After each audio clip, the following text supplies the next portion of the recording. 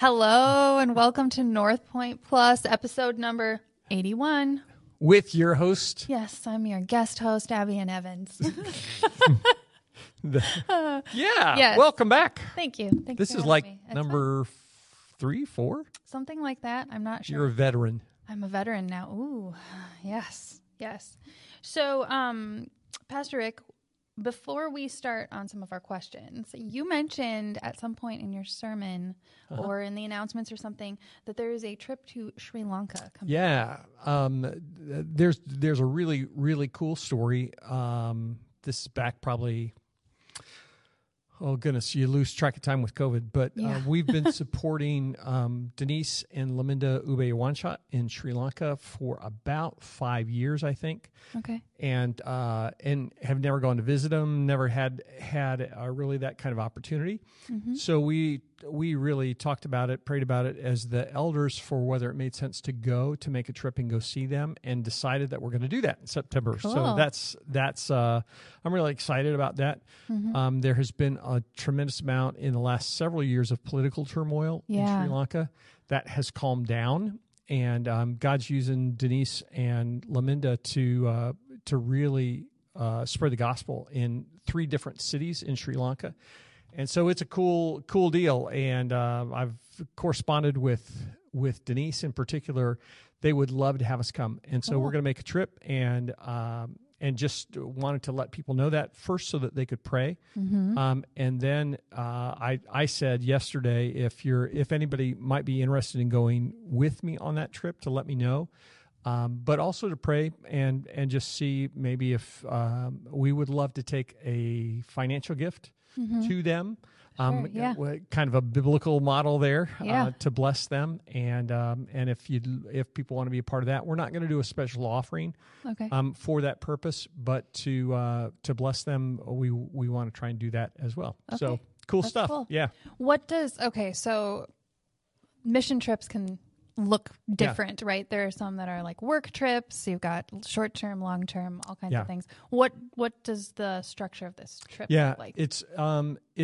I haven't really talked about it as a mission trip per se, because most people's mindset really is a work trip. You go, you build a house, you do VBS, you do that kind of thing. Uh-huh. And this trip really is to just really kind of go and see how God is using them and what's going on in Sri Lanka. So it really is to build a bridge between Northpointe and Ubayawansha's, the mission there, to get to know the people and to just really kind of cement that relationship that we have with them. Mm-hmm. So we may do some stuff in terms of teaching, or it depends on who goes on the trip. If there are giftedness that we can use, we'll do that. But it really is to just kind of connect with them, and so it's not. So it's not, if I don't have carpentry skills, it's not I'm that out, at all. Although if somebody had carpentry skills, we might put them to work, or an auto mechanic or something like that. Sure. But that's not the intent. We'll probably do a significant amount of travel because they're working in 3 different cities. Okay. Sri Lanka. I told somebody this morning, I'm going to go to Sri Lanka in September, so probably sometime in the fall, and they said, okay. What country is Sri Lanka in? And I said, well, Sri Lanka is a country. And they said, okay, where is it? Yeah. And I said, it's an island. This was a guy at the Y, and he said, does it have water on 1 or 2 sides? And I said, well, it's an island. So it's surrounded by water, and it's off the coast of India. So if you look at a map and look at India down and kind of to the southeast is where Sri Lanka is.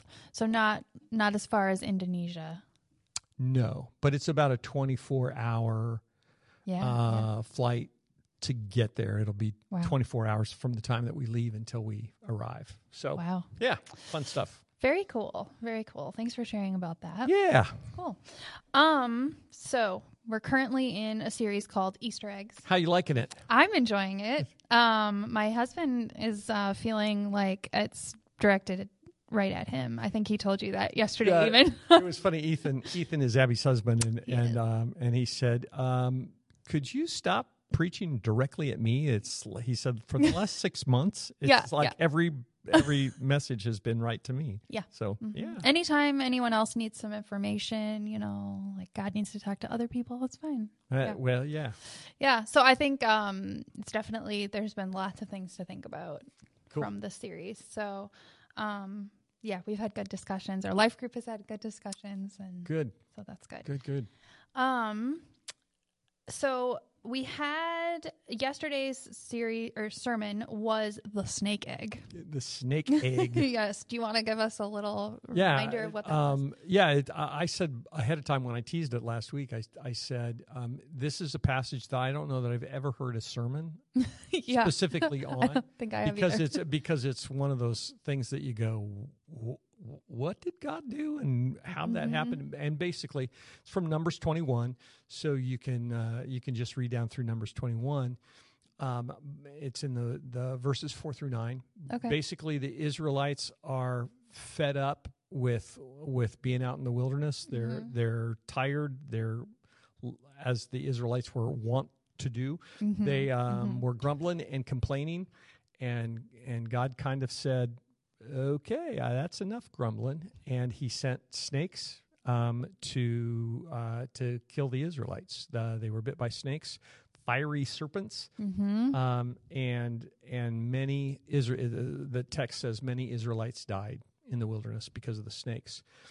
They cried out to God. They actually said, "Okay, God, we get it. We messed up." They confessed their sin and asked Moses to pray for them, to intercede for them. Moses did.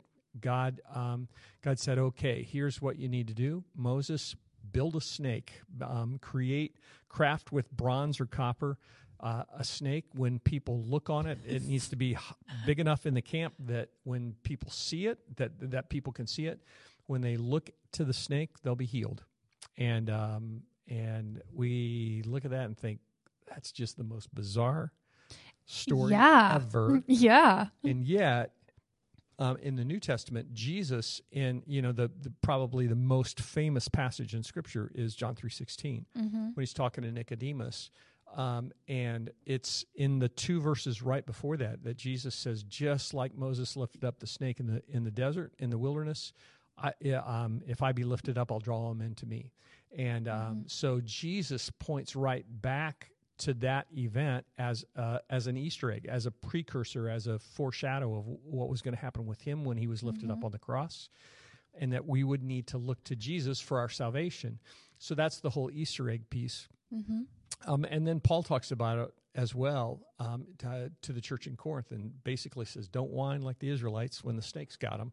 Yeah. And they both reference it just briefly, and they don't get into the history. No. So it was obvious that everybody knew this story. Yeah, that to me is amazing, because it's one of those things that we say, there's something about snakes in there somewhere. The Israelites were, or the Jews were very aware of it. And part of that, I think, it's just fascinating to me. At the very end of the message, when I was talking about the challenge that we have to not worship the circumstances of when we became followers of Jesus, and that's really easy to do. I think historically, I've talked to tons of people who said, you know what, God can only draw people to Him if we sing Just As I Am, because that was their experience in terms of how they came to know Jesus, and they saw lots of people respond to that.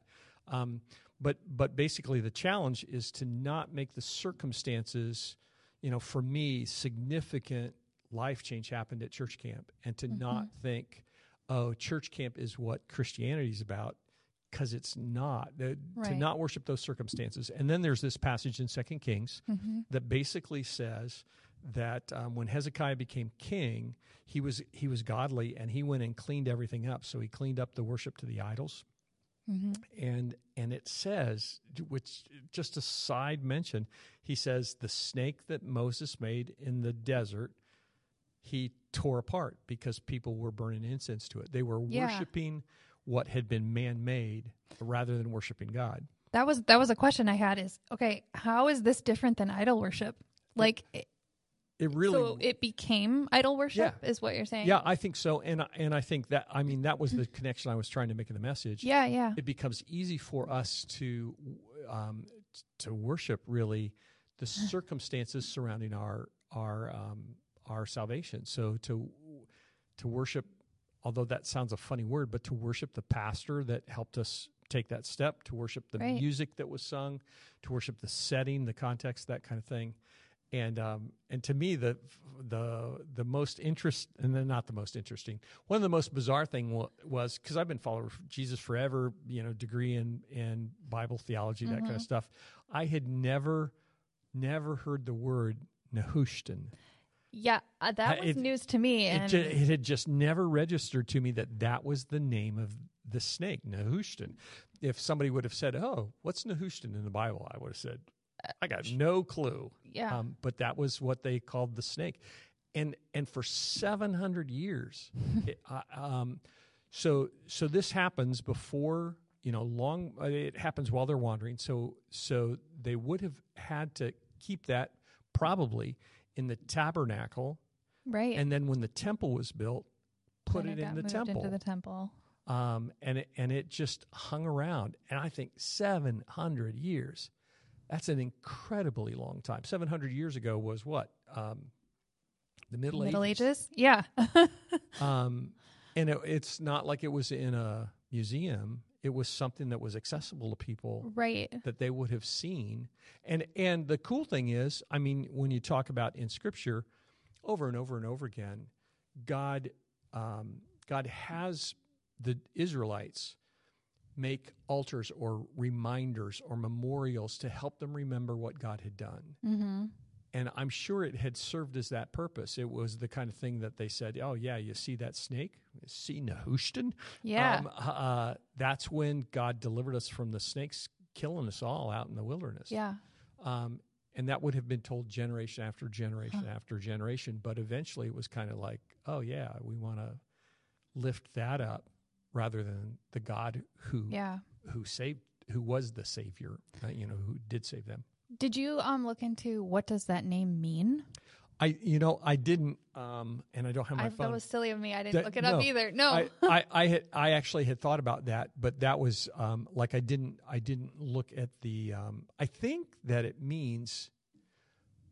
I did read it at one point. I think that it means fiery snake. That it's like the Hebrew for that. That it's a combination of two words, red and snake. I think. Okay. Someone Bookmark? In the notes do the research and then put the answer there. Yeah. Cool. Also very weird. Just weird. Yeah. It was very weird. Also, I think the other thing that I find really confusing about it is like Satan is represented as a serpent. Yeah. And then here we are, God is using this serpent to save us. It is a weird deal because he sends the snakes to punish him. Yeah. So that makes sense to us. Yes, snakes are bad. Yeah. Snakes that does bite. Make sense. Snakes, that makes tons of sense. But I think when you try and understand the mind of God, the reason that he had Moses create that snake and lift it up was entirely so that it would point to Jesus eventually. Yeah. One other thing that I didn't say in the message yesterday that was interesting, and I just didn't feel strong enough about it to include it as a part of the Easter egg piece. Uh-huh. The bronze snake would have had a red color. Yeah. And so the connection in terms of like a couple of the commentators said, oh, it's clear that the red color of the snake pointed to the blood of Christ eventually as well. And that certainly could have. Yeah. God, that might have been a part of God's plan, but Scripture doesn't lay that out specifically for us. say that. So sure. it's one of those dots that you can connect. Yeah. Oh, that is interesting. We did have a question that was about that snake situation. So the question is, do you suppose that the people who looked at the bronze snake were instantly miraculously healed, or do you think they may have continued the suffering but were spared from the death part? Because it doesn't seem to necessarily say that they were healed immediately. So, Scripture's not real clear about that. In my mind, I think it makes sense that when they did, that the healing was probably, if not instantaneous, real close, because otherwise I think it then becomes a question of, is that really what happened or not? Where when God said, just tell them to look at the snake, and when they did, then all of a sudden their symptoms started to recede and they got well. They didn't die anymore. And so I think that it probably happened, if not instantly, really quickly, so that there was a very clear sense of God is the one who's doing this. It's not by any natural means at all. Because that was clear in Scripture. It didn't say, and then sometime later, everyone seemed to be fine after this event thingy happened. Right. Or, yeah. I can't imagine, it's one of those things, you're a writer. I know you write children's books, so this is not, this is and not. And then the snake. But I think to craft a read between the lines story, to think about what it must have been like to have people bit by snakes, then have their body, their temperature rise to the point that they die, and that's happening not just in isolated cases, but it's happening all over the place.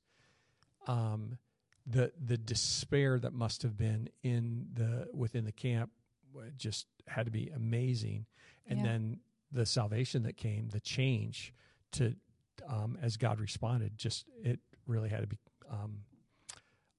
it had to strengthen their faith in a very clear way, dramatic way. Yeah. Wow. So we have some other questions. Yeah. I was talking to my mom on the way here, and I told her we were going to talk about complaining, and she laughed. Why did she laugh? She laughed because I have a past experience being a pretty good complainer.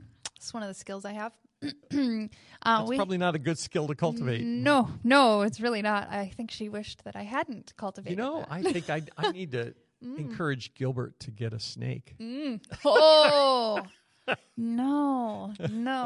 Ooh, okay, no. A rattlesnake. Oh, I hate snakes. Thankfully, my kids don't really love snakes either. Yeah. But we had a sign in our house that said whining, and then the red circle with the slash through it, and that was for me. Nice. That was really for no one else. It was me. I was the one that needed it. So I think my mom just thought, that's funny. So why do you think as a kid you complained? I was wondering about that, because one of the things that you said yesterday, you made the point that when we compare, we will complain. And so I was wondering, does it go the other way? Do we complain because we compare? I think so. I don't think that we can, over a long period of time, compare and not be dissatisfied. Yeah. Because there's always somebody who has it better than we do. Yeah. But I think that the reason that we complain is because we compare. Yeah. I was trying to think back as a kid, the things I complained about, which was basically everything. So I don't know if I have a lot there to offer. But. Well, if you think about it, with kids or with adults, when we complain, what's the most common complaint for kids? I'm bored. And I think at its root, that is a comparison to say everybody else's life is better than mine. They have better toys. They have better experiences, whatever. I got nothing to do. There's nothing good on TV. Everybody else is watching something good on TV. I'm not. Yeah. And so we complain. I think as adults, we tend to complain not so much about being bored, because we can entertain ourselves pretty well. But I think that we complain because we look and say, my life's not fair. My life's not as good as everybody else's. I don't have as many advantages as someone else has. I'm not being treated fairly. All of those things are about comparing what we have to what somebody else has. And, or what we think they have. Or what we think they have. Right. Yeah. I didn't even go into the whole Facebook world where, on Facebook, everybody's life is perfect. Oh, yeah. But, we look at that and say, that's not my situation. Yeah. It's just, I think, very convicting to think about our propensity to complain. Yeah. Yeah. Well, I've made some leaps and bounds. I complain less now. and at its bottom line, I said this in the message, but this is probably worth just talking about. When we complain, we say essentially, God's provision is not enough for me. That I know better than God what's best for me. So when we complain about our health, I'm sick or I've got a disease or whatever it is, we're saying, God, you made a mistake in giving me this, in allowing me to have it, allowing me to experience it. And so that whole, I feel like we've talked about it on the podcast before, but it's easy for me to point to Corrie ten Boom in a camp in Auschwitz or during World War II, who has nothing and is consistent in saying in her sister saying, "Oh, there's lots to be thankful for." Yeah. Because God's providing for us even in a situation where we don't have control over anything. Yeah. I've talked to a ton of people. I've talked to a number of people in prison who, in a world where you have very few choices, are grateful because they have very few choices. That they're not really comparing stuff to anything because nobody has much of anything. Yeah. And God works in that situation to draw them to Him, and that when they get out, then it's much, much more difficult because you look around and see what everybody else has, what everybody else is doing, and you don't have that, and then it's easy to complain. Yeah, yeah. I was just thinking, I heard a writer say once that stories without limits are boring. And I know we're not necessarily seeking that boring stories for our lives, but when we think about that, like those outer limits of what we have or don't have or whatever, that's part of what makes our story different than other people's stories too. Right. So. I think the challenge for us as followers of Jesus is to check that whole whining, complaining. When we begin to do that, and to flip and do the opposite, a spirit of gratitude, to have the gratitude journal where you're writing down all the things that you're grateful for, because that countermands that complaining spirit. The difficult thing is, I think for most of us, we don't recognize when we complain. Yeah, I was going to say we don't do it because we think that we're just stating objective truth. Yeah. And not really complaining, but we are complaining. Yeah. So that probably speaks to the importance of having somebody in your life who can say, sit down and shut up. You've got it a lot better than you think. Yeah. And I think of my kids. We have one who will remain nameless, but she has been really struggling with complaining about food. And we're talking about she doesn't like the food. She doesn't like the food. She likes that food, but she doesn't like how it's being presented. And she really does think she's just stating facts, but she is whining. Yeah. She is whining. And she was like, I am not. Oh, yes. You are. Yeah. Unfortunately, in my own dealing with whining, I didn't really figure out how to fix that for the next generation quite yet. So, do you have thoughts? With our kids, when they were little, when they would whine in particular, you can't rationalize with a preschooler or even an elementary kid sometime. Yeah. Sometimes you just have to create a different channel. And so So my standard line was, you know what? I can't understand you when you whine. Yeah. And then they would say it again. No, I can't understand you when you whine. Probably by the fifth or sixth time. Okay. And then the other thing that with our kids in particular that I remember really clearly, because we did that a number of times, but when we would be out somewhere and other kids were whining, I would just say, I am so glad that you guys don't talk like that. I'm so glad. They said, is that what we sound like sometimes? Oh, yeah. Yeah, it is. And it's just not nice. It's not good. It makes everybody unhappy. Yeah. And so those were a couple of things that just little tools for little people. I don't have those same tools for adults. Oh. Because I think you have to have somebody that can speak truth into your life, and you have to figure out, depending on the person, how to do that. That truth comes through without creating massive conflict. Yeah, So that's not an easy thing to say to your spouse. You're complaining. Mm-hmm. Yeah.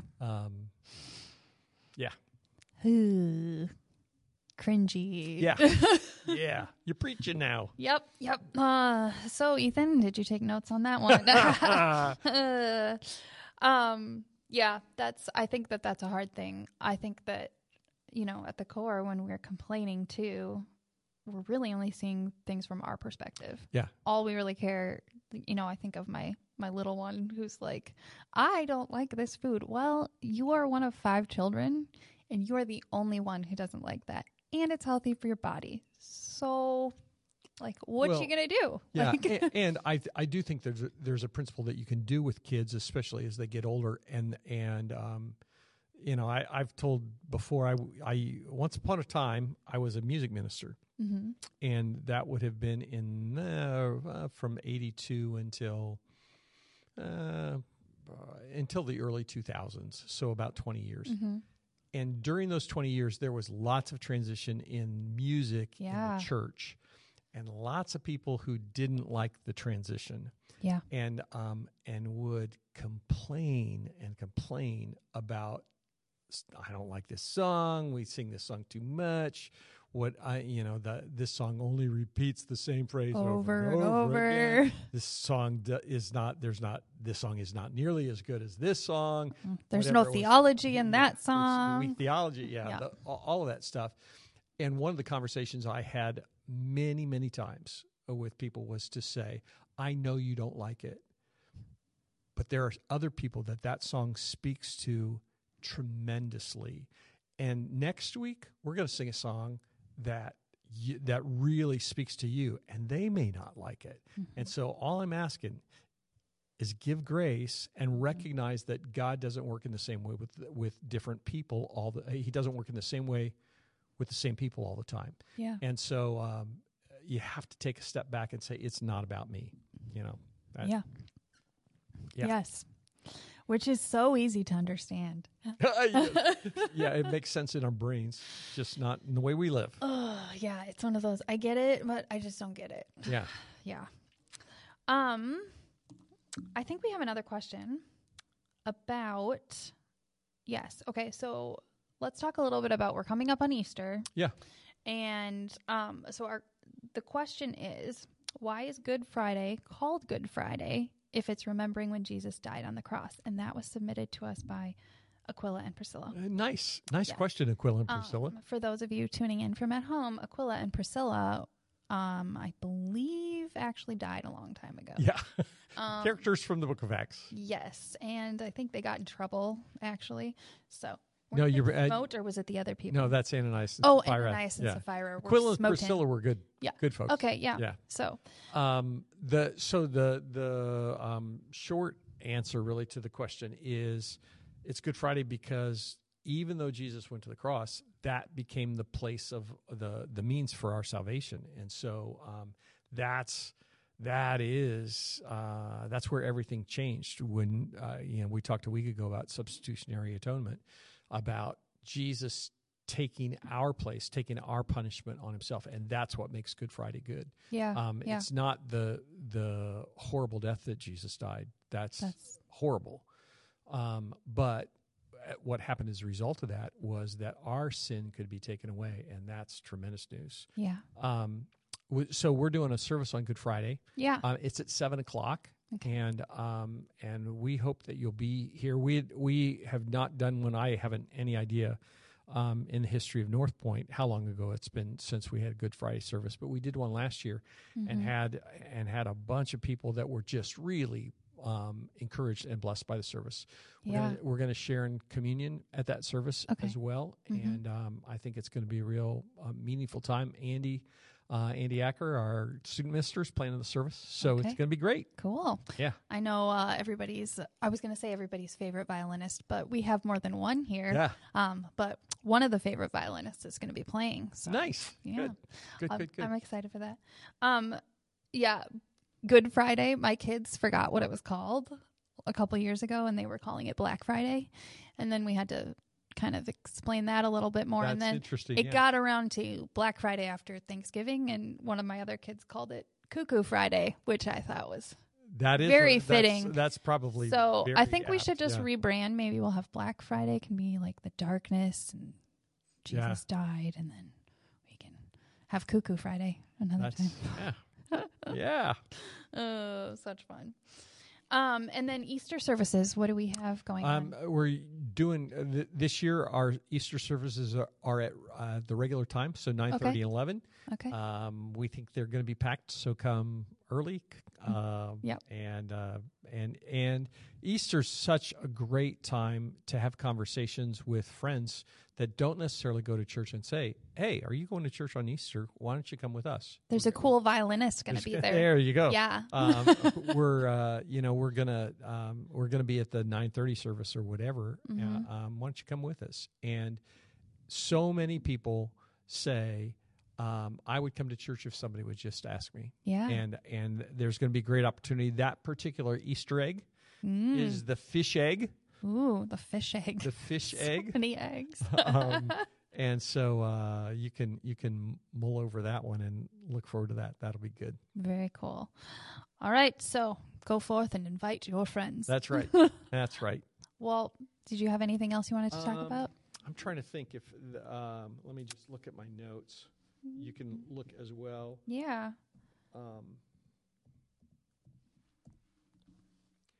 Let's see here.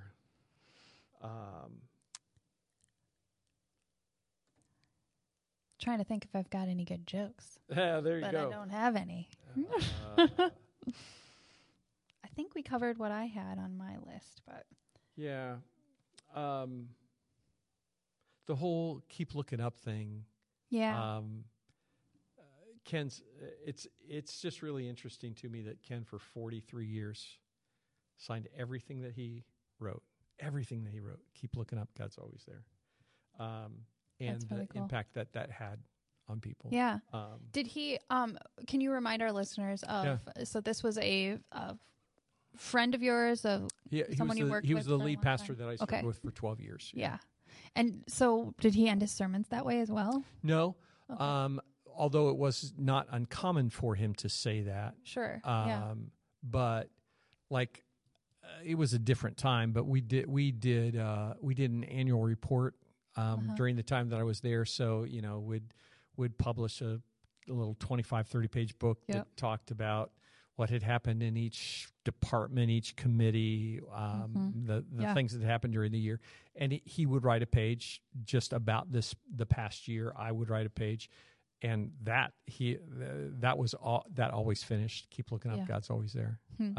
It was an expression of both love and faith for him. Yeah. That was just really good. And the consistency in that is really cool, really amazing. Yeah. And so special that he's remembered like long after he signed those words. Like you're associating that with who he was and how God used him. That's so cool. I think I don't think I have anything else. Oh, yeah. good. I just saw it. If you followed along in the app notes, there's a scripture there at the end, Psalm 121, that I just didn't have time to really reference, but I kind of wanted to conclude the message with it. But it's the same kind of idea. And Psalm 121 starts and says, I will lift up my eyes to the hills. Where does my help come from? A great, great psalm to read, particularly if you're struggling. And the reason that I had that at the end is that whole idea of keep looking up. I will lift up my eyes to the hills. That's the Lord who made heaven and earth. That he's the one who does that. And so that whole concept of looking up at the snake, looking up to Jesus on the cross, looking up to God for his provision, that's a consistent theme that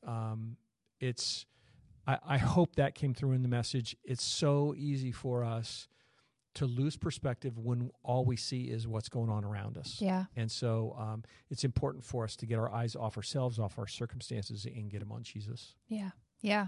Yeah. Turn your eyes. Yeah. That's all I got. Well, thank you for joining us. This was Thanks for hosting again. Northpointe Plus. Yes, thank you for having me. Happy to come and hang out. Tune in next time for episode 92. 90? 80? 82. 82. Yeah. 82. We just jumped 10. That's I wasn't not good. sure. Yeah. Have a good day.